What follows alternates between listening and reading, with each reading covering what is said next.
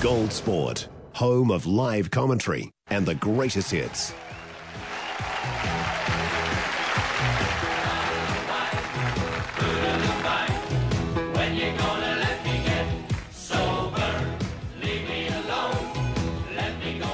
On the show now, it is time to catch up with Michael Cooper and talk wine. Michael Cooper, and we're going to talk.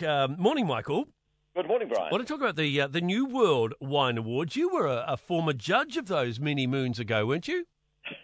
Well, the New World Wine Awards were launched around about 20 years ago, and for the first 5 years I chaired the panels, but had to pull out after 5 years to work on one of my bigger books, Wine Atlas of New Zealand, and there was just too much happening.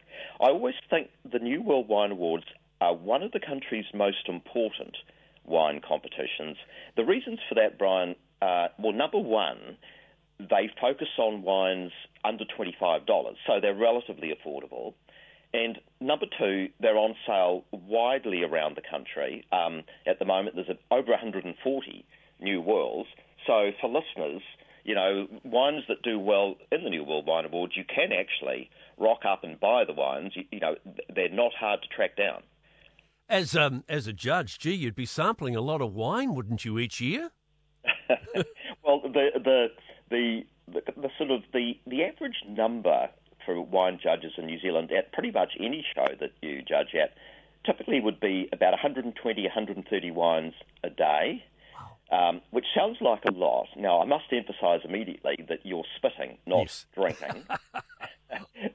But it's still a full day's work. I know when I was judging at the New World Wine Awards, and you'd be doing that number, and quite frankly, at the end of the day, when you all went for dinner, I'd be looking for a beer. Well, I can understand that. So that's 100 plus a day for how many days? Normally, it's about 3 days. Wow, so 300 or 400, maybe more wines that you're trying in the course of deciding the winners. Yeah, for most. In fact, I had a judge contact me the other day, and she was saying that she'd just done 378 wines in 3 days. So they're judging in all a total of about 1,200 entries. Now, I think it's important to remember that a lot of companies don't go in shows, particularly the top quality ones who tend to sell their wines based on long-term reputation rather than entering a competition. So the focus in the New World Wine Awards is very much on the wines that are made in large volumes, widely distributed and affordable. And these are the wines that most of us drink, on a daily basis. And so I think it's very important. All right, so the results are out, and you've got a couple of recommendations, maybe 6 of the 10 trophy winners from this year's New World Wine Awards. Well, let's focus first, Brian, on, say, the wines that got the top white and top red trophies.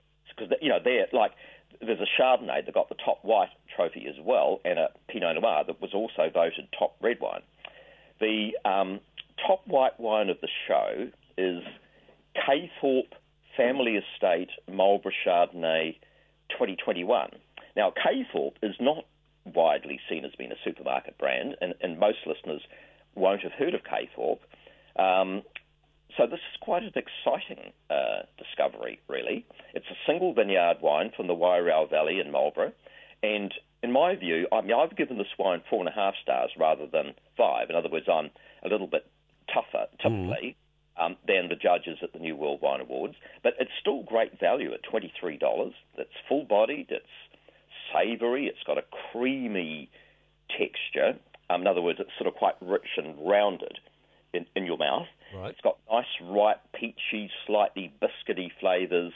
It's got good complexity. It's got good depth. So that's the top white wine, Caythorpe Family Estate Marlborough Chardonnay 2021 at $23. And the trophy for the top red wine goes to a very familiar brand for listeners, Stoneleigh Wild Valley Marlborough Pinot Noir 2021, which you can buy for $15. That's good value.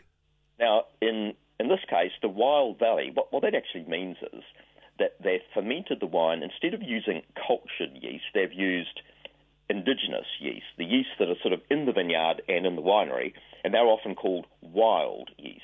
So that's why the Stoneleigh wine is called Stoneleigh Wild Valley Marlborough Pinot Noir 2021. It's bright ruby, mouth-filling, vibrantly fruity, smooth, good depth of cherry and plum and spice flavours. I think where the judges have gone for this wine is it's also got some savoury, earthy notes that add complexity, and some of that's going to be coming from those wild yeasts. And it's got a nice smooth finish. So there you are. You can buy a gold medal Pinot Noir trophy and top red wine trophy wine for $15. The Stoneleigh Wild Valley 2021 Pinot Noir. Absolutely. I think next week we might look at some of the other winners from the New World Wine Awards, Michael. So that's absolutely great. Thank you for joining us. That's good, Brian. Great. That's Michael Cooper. Yep, our wine connoisseur. The New World Wine Awards.